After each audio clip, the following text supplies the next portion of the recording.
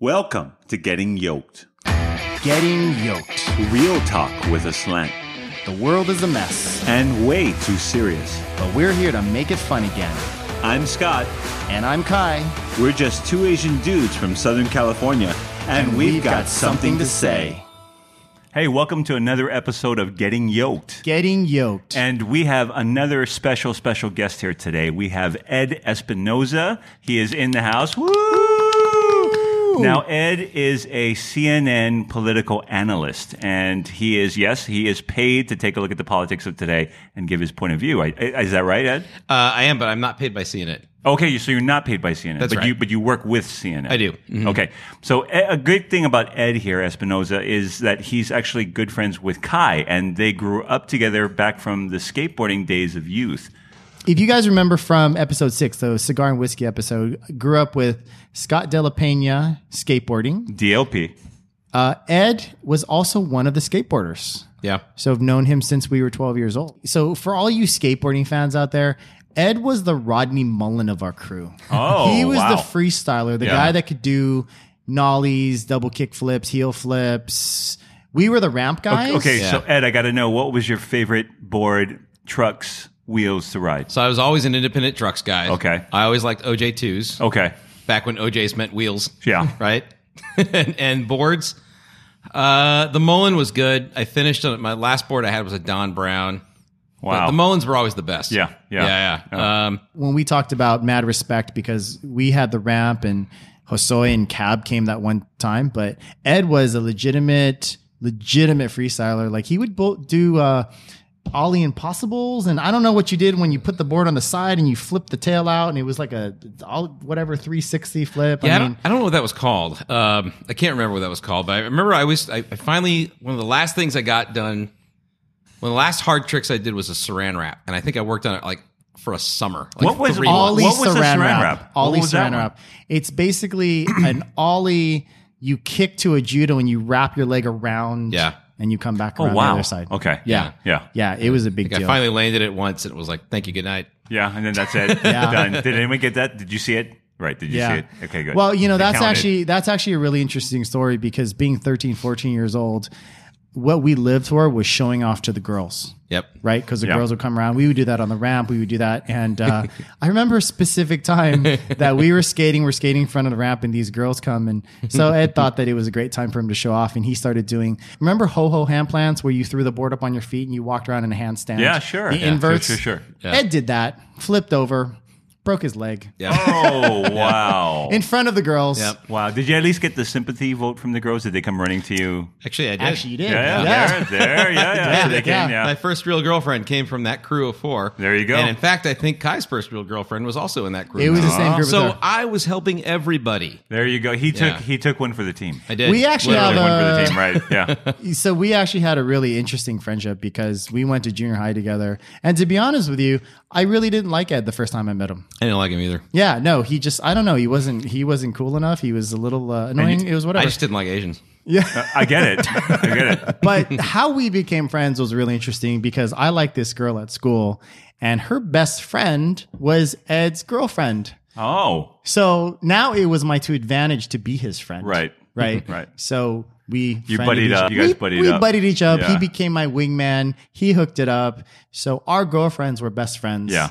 Right. So the funny thing is, How we old had was it? How old were you guys? 13, 14, 14, I think. 14 maybe. Okay, gotcha. About Malia's age, right? So you guys went on dates with your girlfriends on Hey, your BMX we had our bikes, on first your little bikes. We right? had our first double date. We Yeah. went to the Man Theater in Westwood, and we Wow. saw Mannequin. Wow. 1987. That is dating at Mannequin. Oh What my What is God. that was the Man Westwood Theater? Maybe Man Bruin. What was her name again? Man The Bruin actress. Westwood? The actress Kim was from Cattrall. Kim Cattrall, and she was hot. From She Sex was and the hot. She City. was hot from Sex and the City. Yeah. She was Yeah. so hot back She then. was so Samantha. hot. Yeah, she was I mean, hot. I'm told. Right. right. Oh no, she was hot.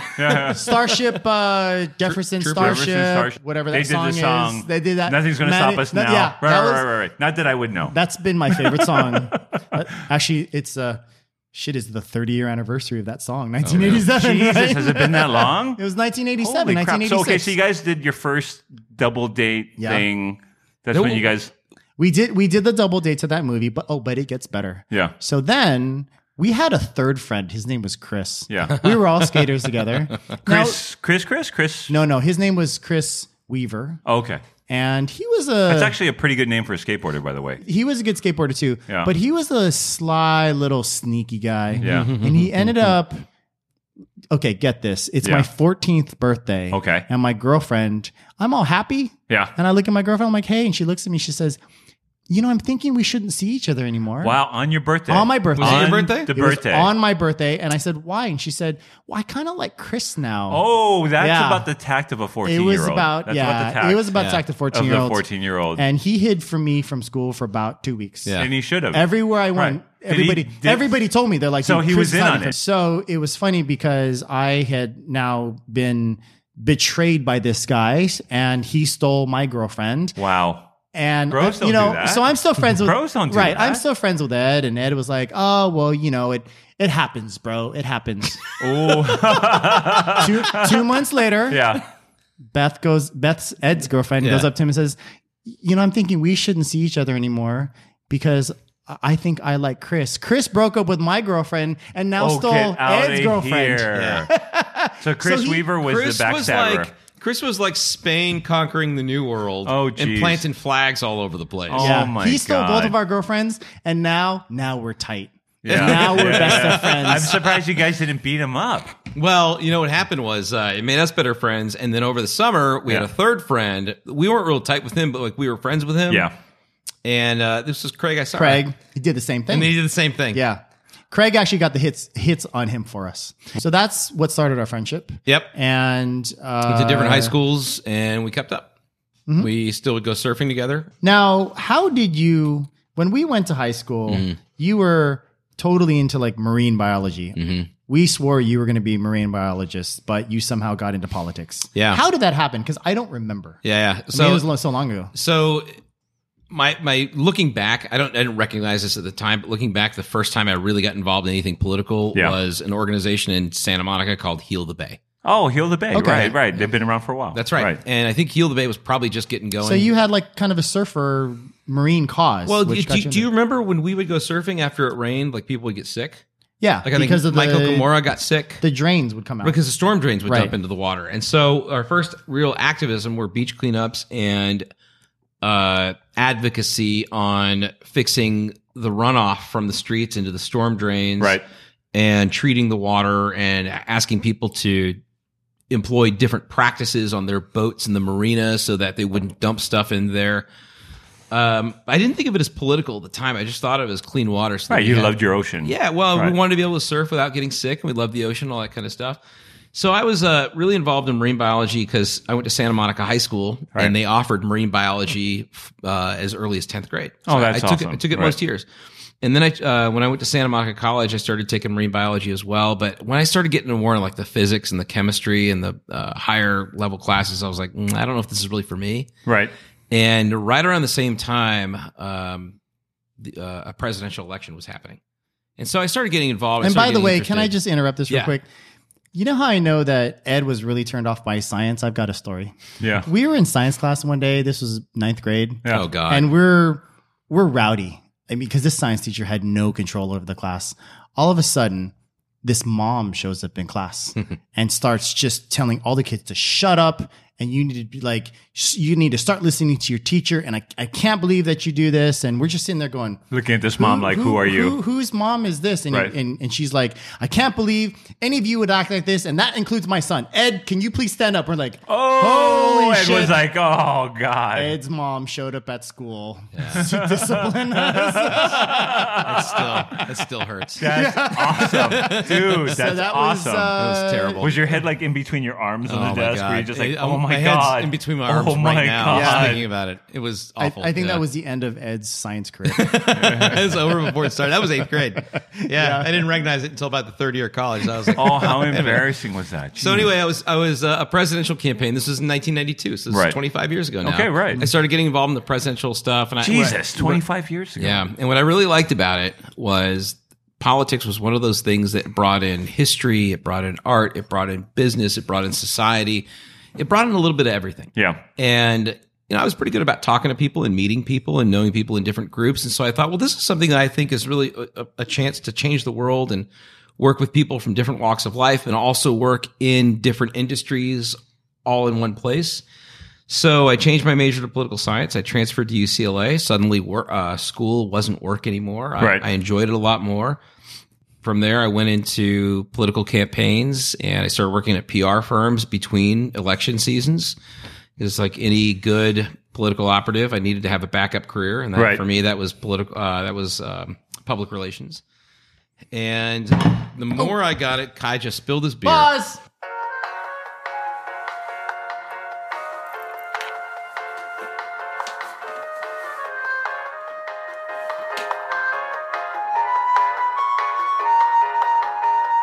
And we're back.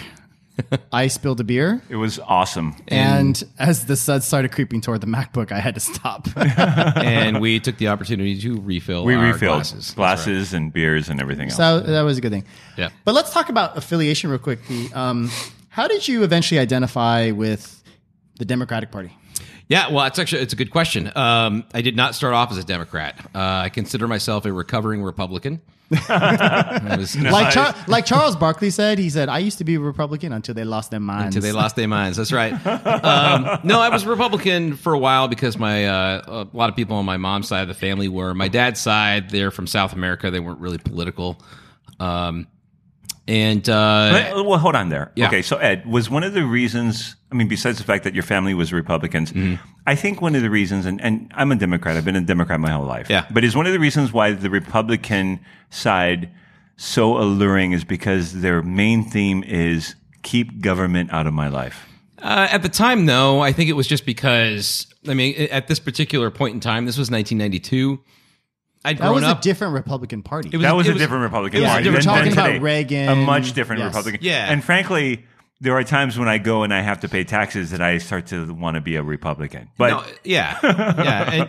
And I'll tell you, there is one day out of the year where I look at my tax bill and I think to myself, Jesus. yeah. Right. yeah. But I also like not getting cholera. Yeah, and, exactly. Other public safety things that help. But that's another philosophical conversation. But going back to 1992, why I started off as a Republican, why I didn't stay there. Look, all my life growing up, Republicans had been president, they had been governor. It's Sure. what I knew. No, good point. Good point. On my mom's side of the family, there were some Republicans. My dad's side of the family, like I said, they weren't really political.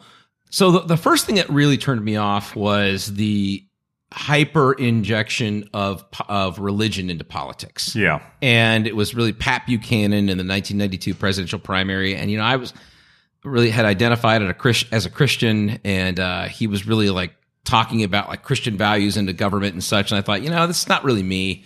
I'm going to step back for a minute. So let's talk about that for a second, because being a Republican, I still identify as a Republican, but that was was that a very strategic thing for the Republicans to get voters more so than ideology? No, I think, especially in 1992, there really was something that was called the culture wars.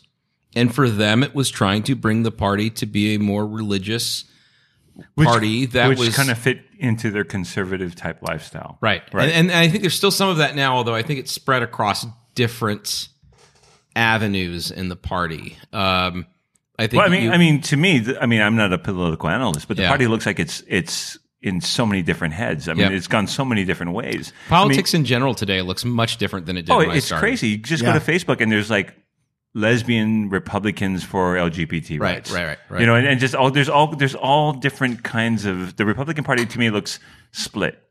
Well, look, we live in a two-party system, but Right. people are across the spectrum. Even those who are in each party are across the spectrum in more places than just one party or the other. Right. So you've got the Bernie wing, you've got the Clinton wing. In the Republican Party, you've got the Trump wing, and then you've got like 16 other wings. And it gets confusing because they'll say things like Trump is actually more liberal than Hillary was, even though he ran under the Republican ticket. They'll say things like that. I haven't seen that. I don't know that I Well, would. because a lot of people say that, and I'm not the political expert, but a lot of people say that Hillary is really more Republican in a lot of nature than, some of the other Democrats. I mean, I think she is from a different era than what a lot of people than the politics she represents are from a different era than the politics that we have now. Okay. And look, the big things in the last election, the two big things, you could say this of the Bernie crowd, you could say this of the Trump crowd. If there's anything they have in common, they liked boldness and they liked authenticity.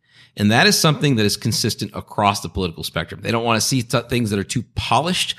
People don't want to see things that are too moderated down the middle. The middle doesn't look the way it used to anymore. Right. They want to see extremes. They want to see one side or the other. It's not even that it's extremes. So think about this. When we were growing up, we got news from three stations. We got it from Peter Jennings, Tom Brokaw, and Dan Rather. And our parents got it really from one place. They got it from Walter Cronkite. We were a polished generation growing up. And then now this is the YouTube generation.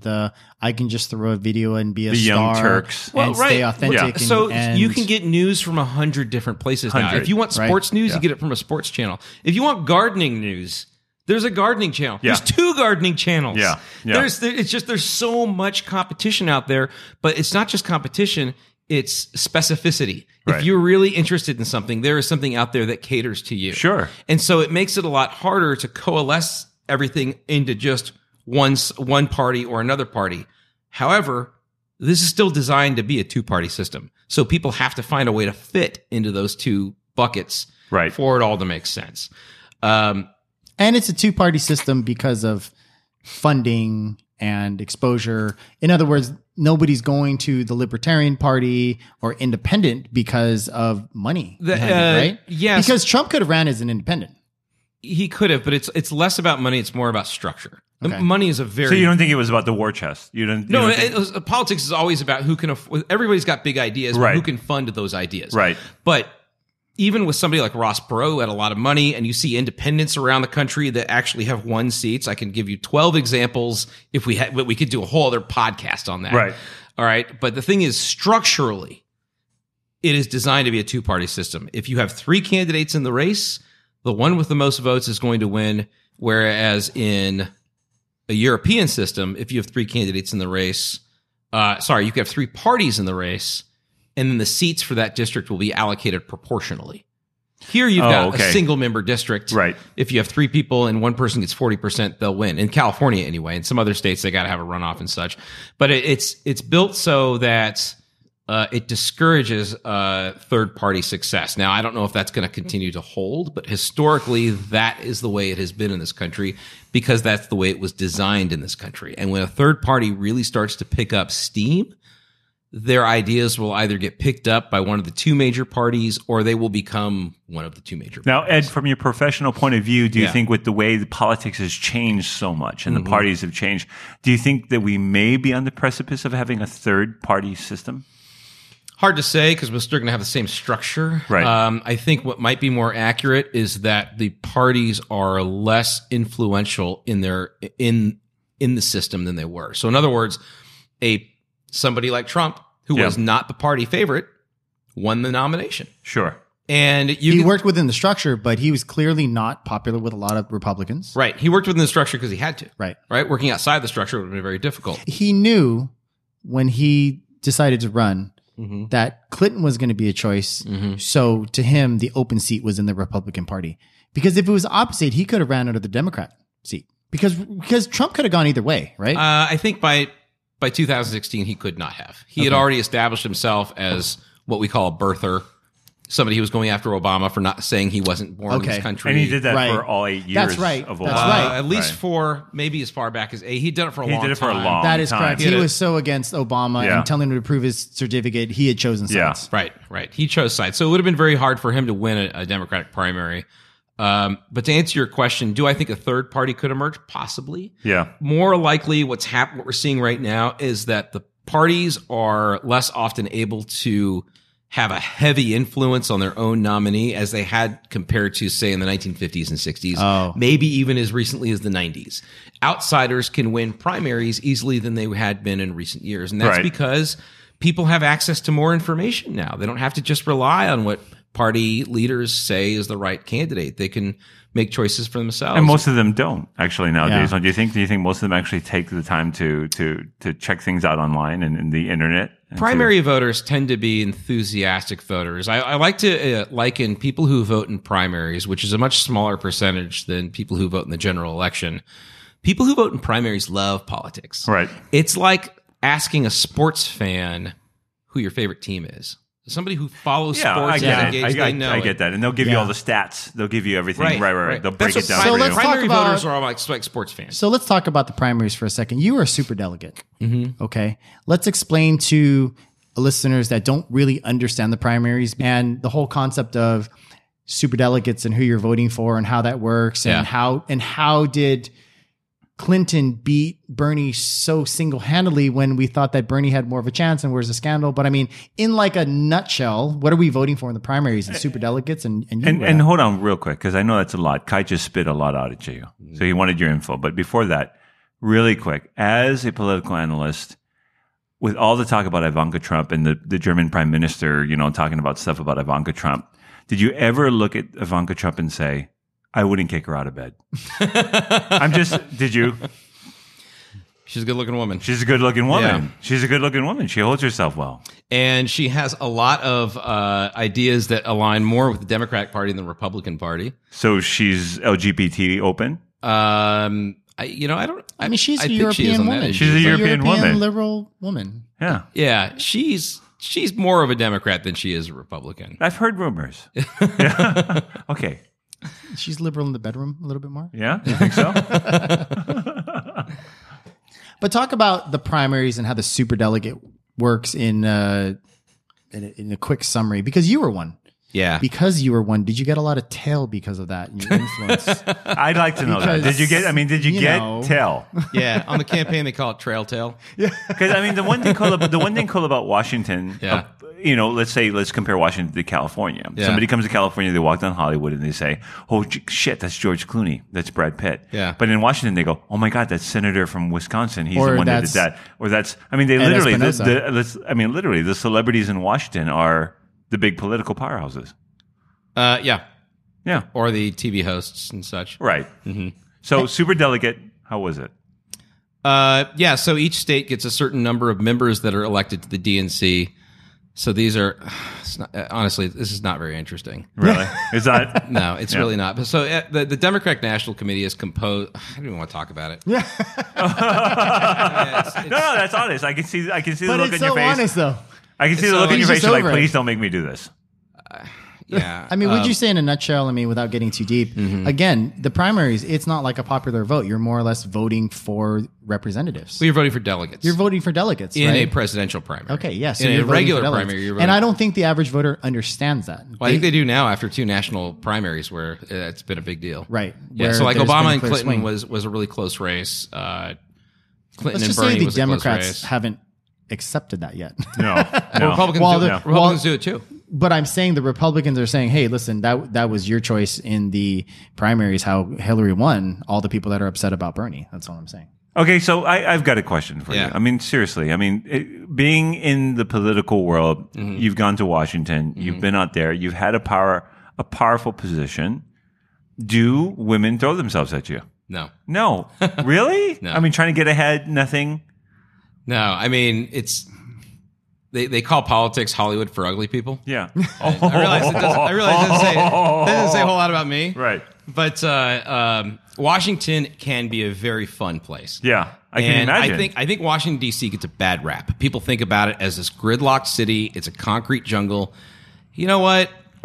First of all, it's not a concrete jungle. It's a beautiful city. There's a lot of greenery. It's all the architect is incredible. The It's architecture is amazing. incredible. The There's tons train of- stations. Grand Central train station. Tons everything. of park space. Yeah.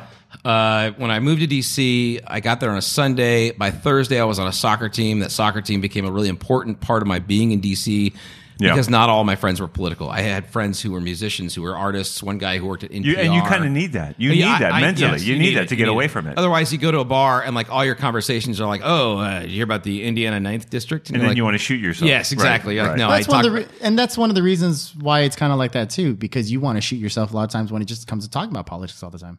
Well, I don't. I like it. No. Okay. Yeah, but when it comes to But if that's all you're doing, then you will. got to have a balance, right? Yeah, you got to right. way to turn it off. So here's the thing: I had a lot of friends friends who were Republican operatives and a lot of friends who worked in Republican offices, and we didn't necessarily agree on things philosophically. But you're or friends. policy-wise, But you're we friends. were friends. But you loved. But you guys loved each other. You guys were pals. Yes, Right. And there were days where like when they had bad days, I had good days. Yeah. When I had when I had bad days, they had good days. You know, I mean, it was just kind of a yin and a yang to it. But like we'd throw parties, they would come over, and they would throw parties, and sometimes we'd go over. So example of a bad day is like when Hillary lost.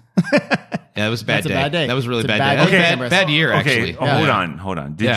Were you really surprised when Hillary lost? Oh yeah, absolutely. I've never seen anything like it. Oh wow. Yeah. Yeah. So here's the thing. I never when I saw Trump really pick up steam. This was September of 2015. Yeah. I think it was right after the first debate. I was like, he's going to get the nomination. And you knew it. You knew knew it. that because of his business savvy, marketing power, his Just the way he did the debate. what was Just the way he your did it, right? intuition. he ran as the alpha male. Yeah. In a Republican primary, that is a very appealing trait to those voters. Yeah. And not only did he run as the alpha male, he alpha mailed every other person on that stage with Yeah, him. he did. He did. He steamrolled them all. He said, And so people are like, oh, I don't think he can win. I've never seen, the institution's not going to allow it. The insiders aren't going to allow it. And what these people didn't recognize is that the institutions and the insiders don't have the power that they've had in the past. It's what we were talking about earlier. right. So there was that. And then we had noticed certain trends in the polling. His post-primary performance outperformed his polls by 2 to 3 points every time. Wow. And when you looked at that trend, it was by March that I was like, this is a tidal wave they're not going to be able to stop. Which all Democrats looked at as a gift horse. They're like, this is a guy that's going to be easy to beat. Yeah. And really, up until the time he won, we thought he was going to be easy to beat. And You still thought it all the way until he won. yeah. Yeah. Yeah. I mean, look, he got fewer votes. Yeah. I mean, you want to talk about the Electoral College? Like he got 3 million fewer votes. She got more votes than any other person in history. Wow. And she's not president. What is your viewpoint on the Electoral College and what happened? I don't like it. Yeah. I mean, it's a dinosaur. We don't need it. It's there because So you're on the side of getting rid of the Electoral College. yeah. Okay. Yeah. I Okay. mean, I understand. Like, there are some philosophical arguments in favor of it. George Bush was against it in 2000. Right. Wait, I take it back. No, George Bush was in favor of it. He lost the popular vote that Right. year too. Okay. right? Okay. Yeah. So George Bush was liked the Electoral College in 2000. Democrats didn't like it. Republicans liked it again in 2016. Democrats still don't like it. Look, there's only one good thing about the Electoral College, and it's no reason to keep it. And the good thing about it is that a state like California that has 40 million people has that strength in the presidential election, no matter how many people show up to vote. Right. Because the Electoral College represents that Right. The population. strength. Right. But what that then does is rewards people who don't show up to vote. Good point. And why are we giving them that cover? If you want to have your voice heard, you got to show up and have your voice heard. Yeah, it's to the point where they No other talked country in the about- world does it. Yeah, I mean, originally the Electoral College was, let's say, fair representation to big states and small states, but it seems like the biggest positive to the Electoral College is basically lessening California and New York's effects, like the really huge behemoths. Yeah, I mean, it definitely gives an edge to the smaller states. Right. So yeah, no, I don't like it. Yeah. Yeah. And I don't think a lot of people do. So back to DC. Let's talk about the important stuff. Yeah. How is the political partying in DC? I mean, can we talk about that? Is Yeah. it Yeah, let's talk the partying, and is it crazy, and the money, and how much you guys have fun is, the stuff that you see on the Wolf of Wall Street Yeah. esque?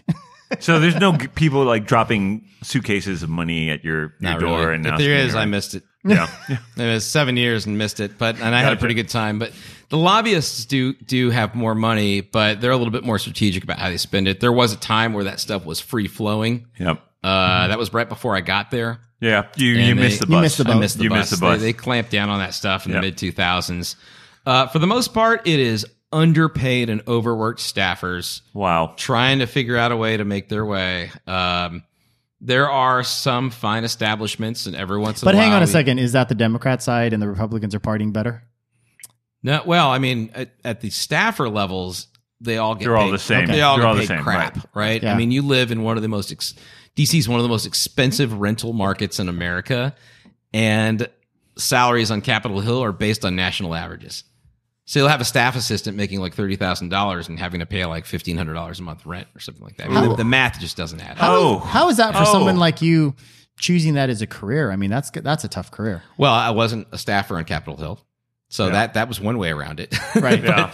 But for me, I worked in California, and the way I chose the races I worked on early on was I chose bigger races with bigger budgets because it made more economic sense for me. So I didn't work on that many school board races. I actually never worked on a school board race. Right. But I worked on a lot of congressional races and races for governor and races that were statewide because they had the bigger budgets to be able to do that. Have you ever thought about like eventually running for like governor or mayor? Or I used to think. I used to have those types of ambitions, but the more I started to do media, the more I felt like that was really a good place for me. I feel like my 5 minutes of TV could help fix some of the talking heads that are on there. Sure.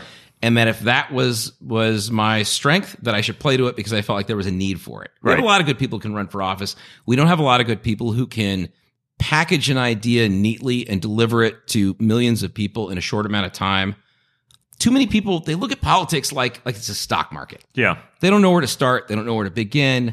They don't know who to believe. Right. And if I can take an idea and just pare it down to the basics and say, this is what we're fighting for, and this is why it's important, and people can understand it, I feel like that's my public service. Right. And So you're able to actually open the eyes of somebody. That's right. So that's why when I went into public relations and I started to kind of fine tune my communication skills and went back into campaigns and eventually moved to DC and started doing TV and radio and print, that became more of my calling. Okay. And as I traveled around the country working on different campaigns, that was more of... So you're open to all the networks. You work with everybody then. Mm-hmm. I mean, anybody who calls you for your point of view on what's going on. Yeah. And what was your start there? Being that we're recording near the heart of Hollywood, how did you become a TV guy? So going back to earlier when we touched on the superdelegate thing, once upon a time, I was the president of the California Young Democrats. Oh, okay. And when in that role, I got calls from media every once in a while. But the real tipping point in all of that was in 2000. The Republicans were having a national convention in Philadelphia, and that convention would end at like midnight Eastern time. Yeah. And at 9:00 Pacific time, CNN needed somebody to go on the air at midnight to provide the Democratic response. Well, there's nobody on the East Coast that really wanted to go on the air at midnight. Yeah. So they said, well, who can we find on the West Coast that can do it? And I don't remember who it was that connected me with CNN. It might have been somebody with the state party or at the county level here in LA. But someone said, well, there's this kid, Ed Espinoza, who is media trained and has done some local TV. Maybe he can help you out. So CNN gave me a call, and my first appearance on CNN was in July or August of 2000. And it went well. We did a couple more, and then we did them on and off for 8 years until the superdelegate race in the Clinton and Obama primary in 2008, and then I became a regular, and then the relationship's been fairly regular since then. And for you listeners, Ed is on CNN very regularly. Look for his name. He's always posting on Facebook the different tie that he's wearing. He's like, I'm wearing the fancy blue tie today, but he is a regular on CNN. Yeah, you said so. One of the talking heads debating a point against right. usually So Republican. how is it being a political analyst that's regularly used on fake news? You just got to throw a bunch of things in the air and see what sticks. What sticks, right? Yeah. I mean, it's just. I mean, what are you going to do? How are you guys handling all that with this crap with everybody talking about it being fake news? I mean, I was actually impressed at one point that Fox came to the defense of CNN, but for a very short period of time. That was it, just a short period, and that's because CNN came to the defense of Fox. Do you know who Ed's biggest debater is when it comes to fake news? Did you say masturbator? Well, a master debater against Ed. Yeah. It's debating his conservative, Fox-loving mother. Oh, really? Okay, yeah. Actually, we don't even debate. Yeah. Say, Mom, there's nothing I'm going to say that's going to change your mind. It's just going to make you upset. Right. Tell me what you had for lunch. Yeah.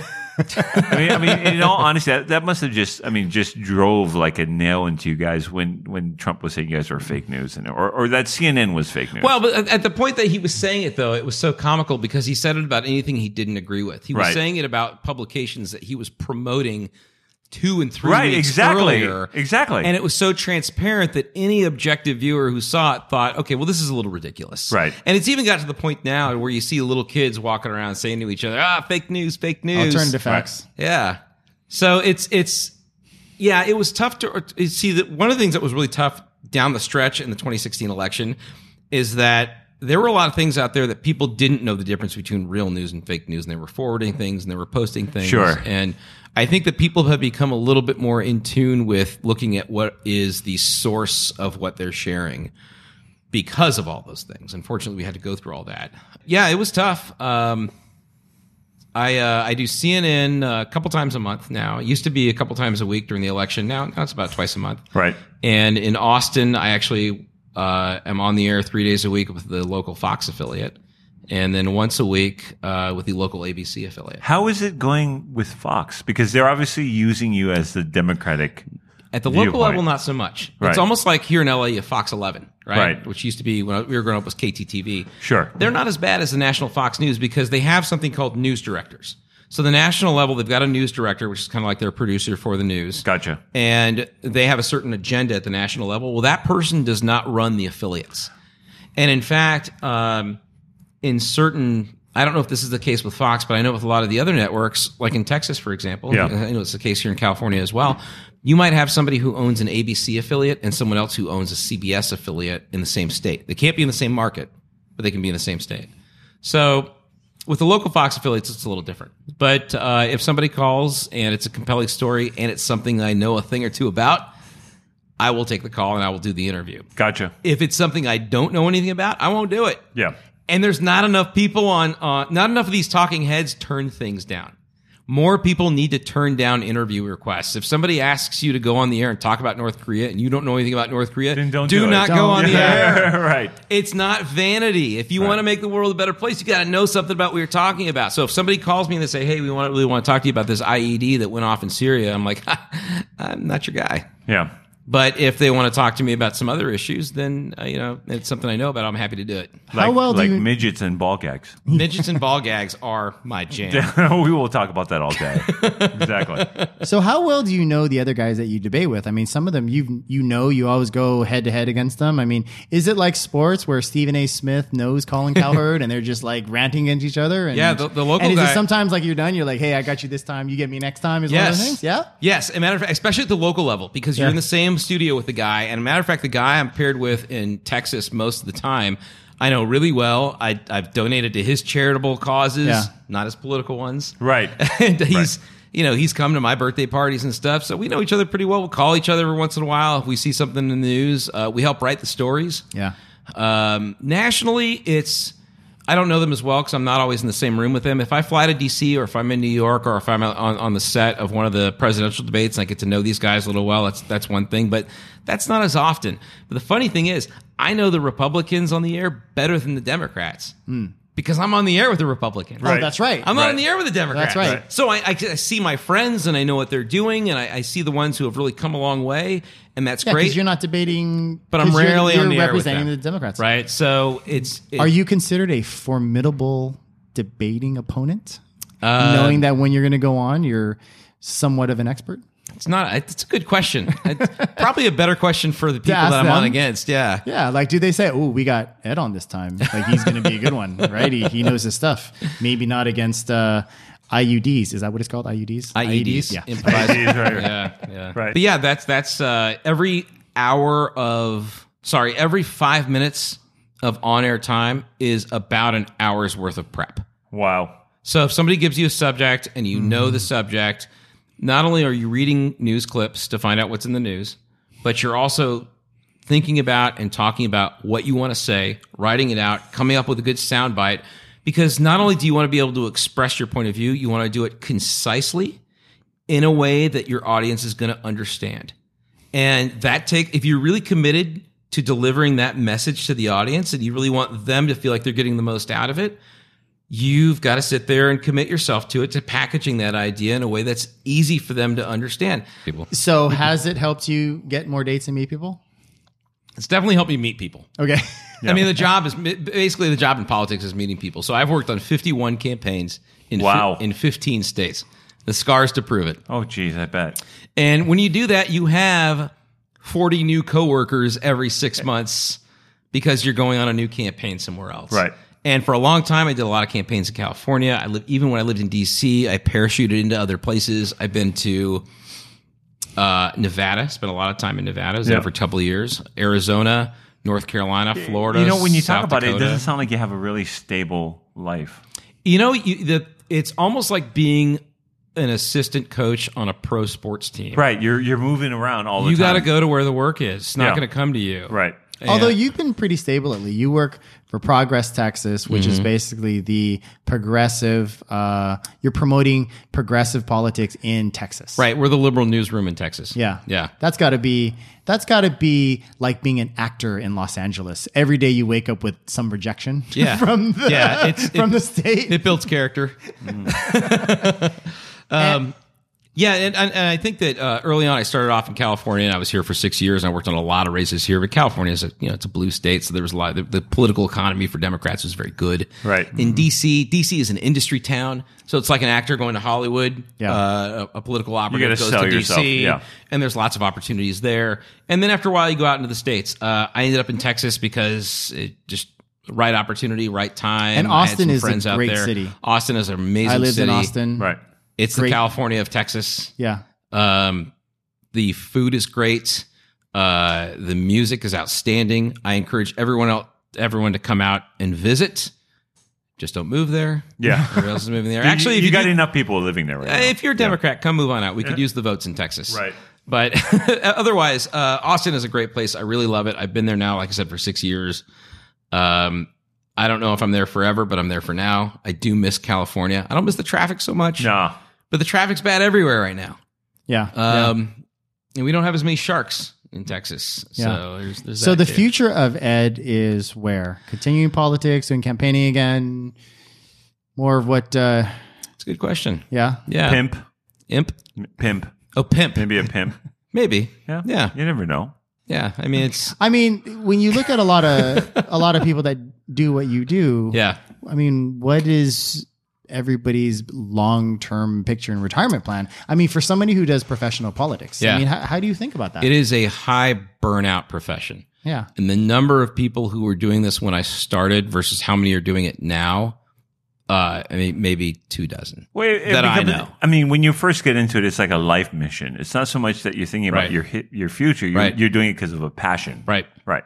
And a lot of people, what So it's happens... almost, and like Kai said, it's almost like acting. You're doing it because it's a passion. It's calling to you, and you want Right. to do it. You're and like, then after fuck a it. while, your And economics you really haven't set thought in, that far. right? Yeah, I don't think you do. You haven't thought past a certain point with Right. a lot of people in your career.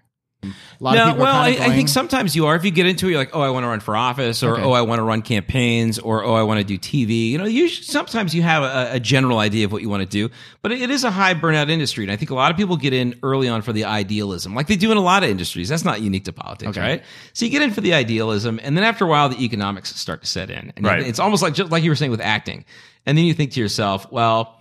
Am I going to keep doing this? And if so, am I going to take on roles I don't want, like Right. an actor would do, or am I going to take on campaigns that I don't believe in, but I'll do it for the money? I'm fortunate that I have never had to do that. Right. Have you ever been faced with career animosity? Like, for instance, my uncle Fuji. Mm-hmm. Okay, so Fuji was Mr. Fuji from WWF, the wrestler manager of the Demolition and all them. So Nice. Uncle Fuji back in Wait, Hawaii. was he the one with the top hat? Yeah, he was the top hat. Yeah, He would, Uncle Fuji would go, I hate Americans. And he'd be like that. And Demolition would be like, rah. And they'd be like, and he'd talk about the shit. And Uncle Fuji was, he was a wrestler before that. But Yeah. literally, I mean, before WWF came out and said, hey, we are an act, but it's a lot of physical performing and everything. People used to come up and think Fuji was an asshole. Yeah. But he was the sweetest guy in the world. But there would be times when people would be like, you're a fucking asshole. Yep. You hate America, this and that. But it's just an act. So being a political analyst, Yeah. has anybody ever come up to you and just said, you're a political analyst? Fuck you. You know, I haven't gotten that as much. I did. So my I brother, haven't got it as much. Well, I'll tell you It's this. there, but not as much. Only from In a family way. members. Right. I have a pretty good story here. So my Yeah. brother, my oldest brother, is a successful businessman, and we're from Long Beach. Yeah. And I grew up between Long Beach and LA and Santa Monica. My mom lived up here. My dad lived down there. West Side boy. That's right. And then My brother has done well for himself down there. He owns a cigar shop down there. And amongst other businesses, he also has a cigar shop. So I go into a cigar shop about a year ago, and one of his regulars is hanging out there. And he looks at me. He says, I recognize you. What's your name? So I introduce myself, and he's like, oh, you're Albert's brother. He says, I recognize you from TV. Yeah. And then he says, I'm a Republican. I don't agree with a thing you have to say. And he sticks his I'm gonna hand give you a out. piece of my mind. He sticks his hand out, and he says, I want to shake your hand and just thank you for not being an asshole. Oh, And I yeah. was like, you know what? In my business, I'll take it. Yeah. I can see that. So that's about as close as I've gotten. I hate the word pundit. Okay. Because I think that pundit is somebody who goes on the air and just pontificates their thoughts. What I always try to do is go on the air and think of myself as an analyst, almost like somebody would with ESPN. Right. Based on my experience, Right. what I've seen before, what I think will happen, and this is why I think it will happen, and really try and take the audience along a journey. You're being logical. Yeah, Right. Well, just because it's like going back to what I was saying about people don't know a lot about politics. They don't know who to trust. They don't know where to start. Right. And just try to be able to bring them along this journey and say, look, I know you may not agree with me, but I'm going to tell you why I'm going down this path and what I think, and you can decide for yourself. Right. And that's really how I try to approach it. And it goes back to saying, if my 5 minutes of on-air time that day can fix TV, then I feel like I'm doing a public service. Now, I've got a feeling that regardless of that it's about politics and it's about facts and it's about your viewpoint, you got to be a good storyteller. Yep. Absolutely. Ultimately, you've got to be a great storyteller Data, because you've got to be a good salesperson. Yeah, and data and facts and Yeah. figures don't mean anything if there's not a good message. Right, exactly. You gotta There's have got to a be a good message. message. There's got to be Right. the punch. The punch has got to be there, the catch. Yep. Right. Yep. No, I get it. And that message means a lot. And I think that people are looking for that. They don't want to just know, like, I'll give you an example. So one of the things we used to talk about in Texas was that in 2010 or 11, there was like $5 billion in school cuts. And a lot of people are going around the state saying they cut $5 billion from education. Right. But a lot of voters didn't know what that meant. So what we started saying was larger class sizes and smaller salaries for good teachers. And people understand, okay, I understand how that affects me. You put it in that frame where people understand what are the specifics, what is the storyline of what this means, and then they responded more positively to it. And those storylines are important. Gotcha. So whether it's doing it for CNN or doing it for Fox or doing it for ABC or anybody else in between, I think that I'm not a journalist, Right. but I work with a lot of journalists who are committed to telling a good story, and I learn from them. Yeah. And I work with a lot of people in politics who really care about their issues, and to try and be able to take the emotion about what they care about and tell it in a story where the audience understands it. And I feel like that's an important catalyst in the process. That's politics, though. Telling your story and getting people to relate to you. Right. Right. Right. I mean, in a nutshell, isn't that just life? Yeah. Yeah. I mean, ultimately, I think we get caught up in facts and figures too much. But that's life. Ultimately, kind of talked about this while we're working out or doing Muay Thai. I mean, isn't everything in life a sell? Everything in life is a sell. Everything's a hustle. Everything is. Yeah. Everything. You want to grow to sleep with you. Guess what? You got to sell yourself. Yep. You know, you want somebody to vote your way. You got to sell yourself. You want there's- anything. There's Yeah, something you gotta Kai tell a story. said to me a couple years ago. We were talking about career stuff. I don't know if you remember this. We were talking about career stuff and like, where are we going? What are we going to do? Right. And Kai said, there's no cruise control. Everybody works. That's a great way of putting it. Everybody works. And he's like, I don't care how rich you are, how well you've done. You want to keep going, you got to keep working. And one of the things I always say in my office is don't get comfortable. Yeah. If you get comfortable, you'll get stagnant and things won't move and people will get bored and you'll get dull and your senses Everything will is get dull. work. It's actually funny because I think I just mentioned it to Kai a couple of weeks ago. The one thing I can't stand is, not to get too personal, but I can't stand it in my business, in any business, when people, I'm giving them too much business and they just get too fat. And they're not hungry. You got to stay hungry all the time. Yeah. You got to. I mean, it's part of life. Yeah, Don't get you too got to have comfortable. something that keeps you going. Yeah. But I did remember something back. You asked me if anybody ever came up to me and said something about me being an Rude asshole or something because like you're that. political. Right. Right. So about a year ago, someone did throw a hamburger at my car. Get out of here. Get out of here. That's commitment. Yeah. Yeah. You gave up your lunch or dinner. For me. at me. Yeah, at you. Right. So right. there was that. Was it in Texas? Was it? Yeah, it was oh. good. It was a P. Terry's burger too. Which if you ever been to Austin, that's a good burger. Yes. So let me ask you this: is it because he recognized you? Was it a random recognizing, or did you have an exchange? No, there was no exchange. I just figured. so he knew you. I took it as a positive. More people are seeing me on TV. How often do people recognize you? That's awesome. I don't. It's a good question. So I have found that I have a familiar face, Okay. and a lot, and I have a name that I think people think is familiar. I think Edward is a familiar first name. Espinoza in certain parts of the country is a familiar last name. You put them together, they think me. They know me. Yeah. And then they're like, I know I've seen you here before. I'm like, nope, this is my first time to Tucson. Yeah. I've never been here. Yeah. Or something like that. So I think that I get it in certain circles every once in a while, but it just depends. So, by the way, I clearly remember, I don't know, maybe it was 10 years ago when Ed and I were driving and somebody cut us off or flipped us off, and Eddie threw his Coke at the car. Oh, God. So that was probably some karma coming back because Yes, you somebody throwing a hamburger at you. absolutely. By the way, it was a paper cup Coke. It was not a hard Coke was a or a paper glass cup bottle. Coke. It Right. was- It was in totally his, biodegradable. it was in his hand. And this it was the not a first couple thing. years ago. This was like 20 years ago. Okay, that's a big difference. Yes, that is a big it's a difference. big di- Well, it's a big This difference. isn't political professional Ed, right? I said 10. And it was LA traffic, and wow. We're Yeah, coming thanks off for the bringing that 101. up. But I can tell you, I think what Ed's end game is, I've known him for now 30 years. World domination. He's going to end up surfing someplace. Yeah. Someplace surfing. That's going to be his.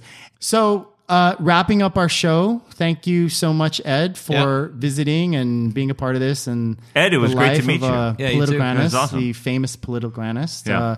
What are some last words? Where's the world going? Where are you going? Where's Trump going?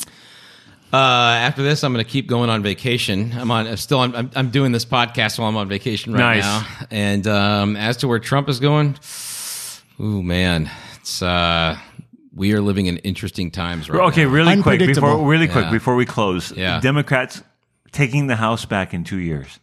Do you think Trump will stay after that? Well, I don't know either. 2 years, it's actually more like a little more than a year at this point. Okay. But like a little more than a year in politics is an eternity. Right. Okay, good point. And it's hard to say. All indicators, all reliable indicators that we have look to be overwhelmingly in favor of Democrats. Yeah. But a lot can change. Yeah. I mean, I think Democrats were very popular right before September 11th. I think Republicans were very popular right before 2006. Right. 2006. Right before 2008, even. It might have been. So things are cyclical. And American politics has become very nationalized like it is in Europe. The pendulum swings a lot. And there's a lot of wave elections now. Okay. We live in an era of wave elections, which is a very European thing. You didn't see that all the time. You used to see people vote for Republicans at the top of the ticket and Democrats at the bottom of the ticket and vice versa. You don't see that so much anymore. People put on different hats. Yeah. They say one year they like Democrats and they vote for all of them, and the next year they like Republicans. They vote for all So of in them. a nutshell, you don't know. Don't know. Yeah. No, I could pretend to be one of those analysts that tells you that I think I know all the answers, but No, it's honest. in this case, I think that a year is an eternity, and it's been a wild ride.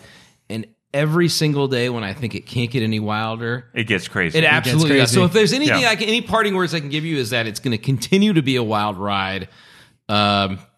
Just don't tune it out. Yeah. Lots of people are tuning it out right Be now. present. Be present, stay on top of And it, get ready to fight when you have to fight. or just to stand up for what you believe in. Right. And no, don't be afraid to speak your mind. Yeah. I think a lot of people just think they don't want to get in the middle of it, but you can say your piece and just get out, find the exits, and make your post on Facebook, and then get out. Ed, great advice. Thank you. Great advice. Thanks for this show. The CNN analyst Ed Espinosa. Look for him as one of the talking heads. Thank you, Ed. I'm Kai McBride with my co-host Scott Yanahiro. Hello. This is Getting Yoked. Night, everybody. Thanks.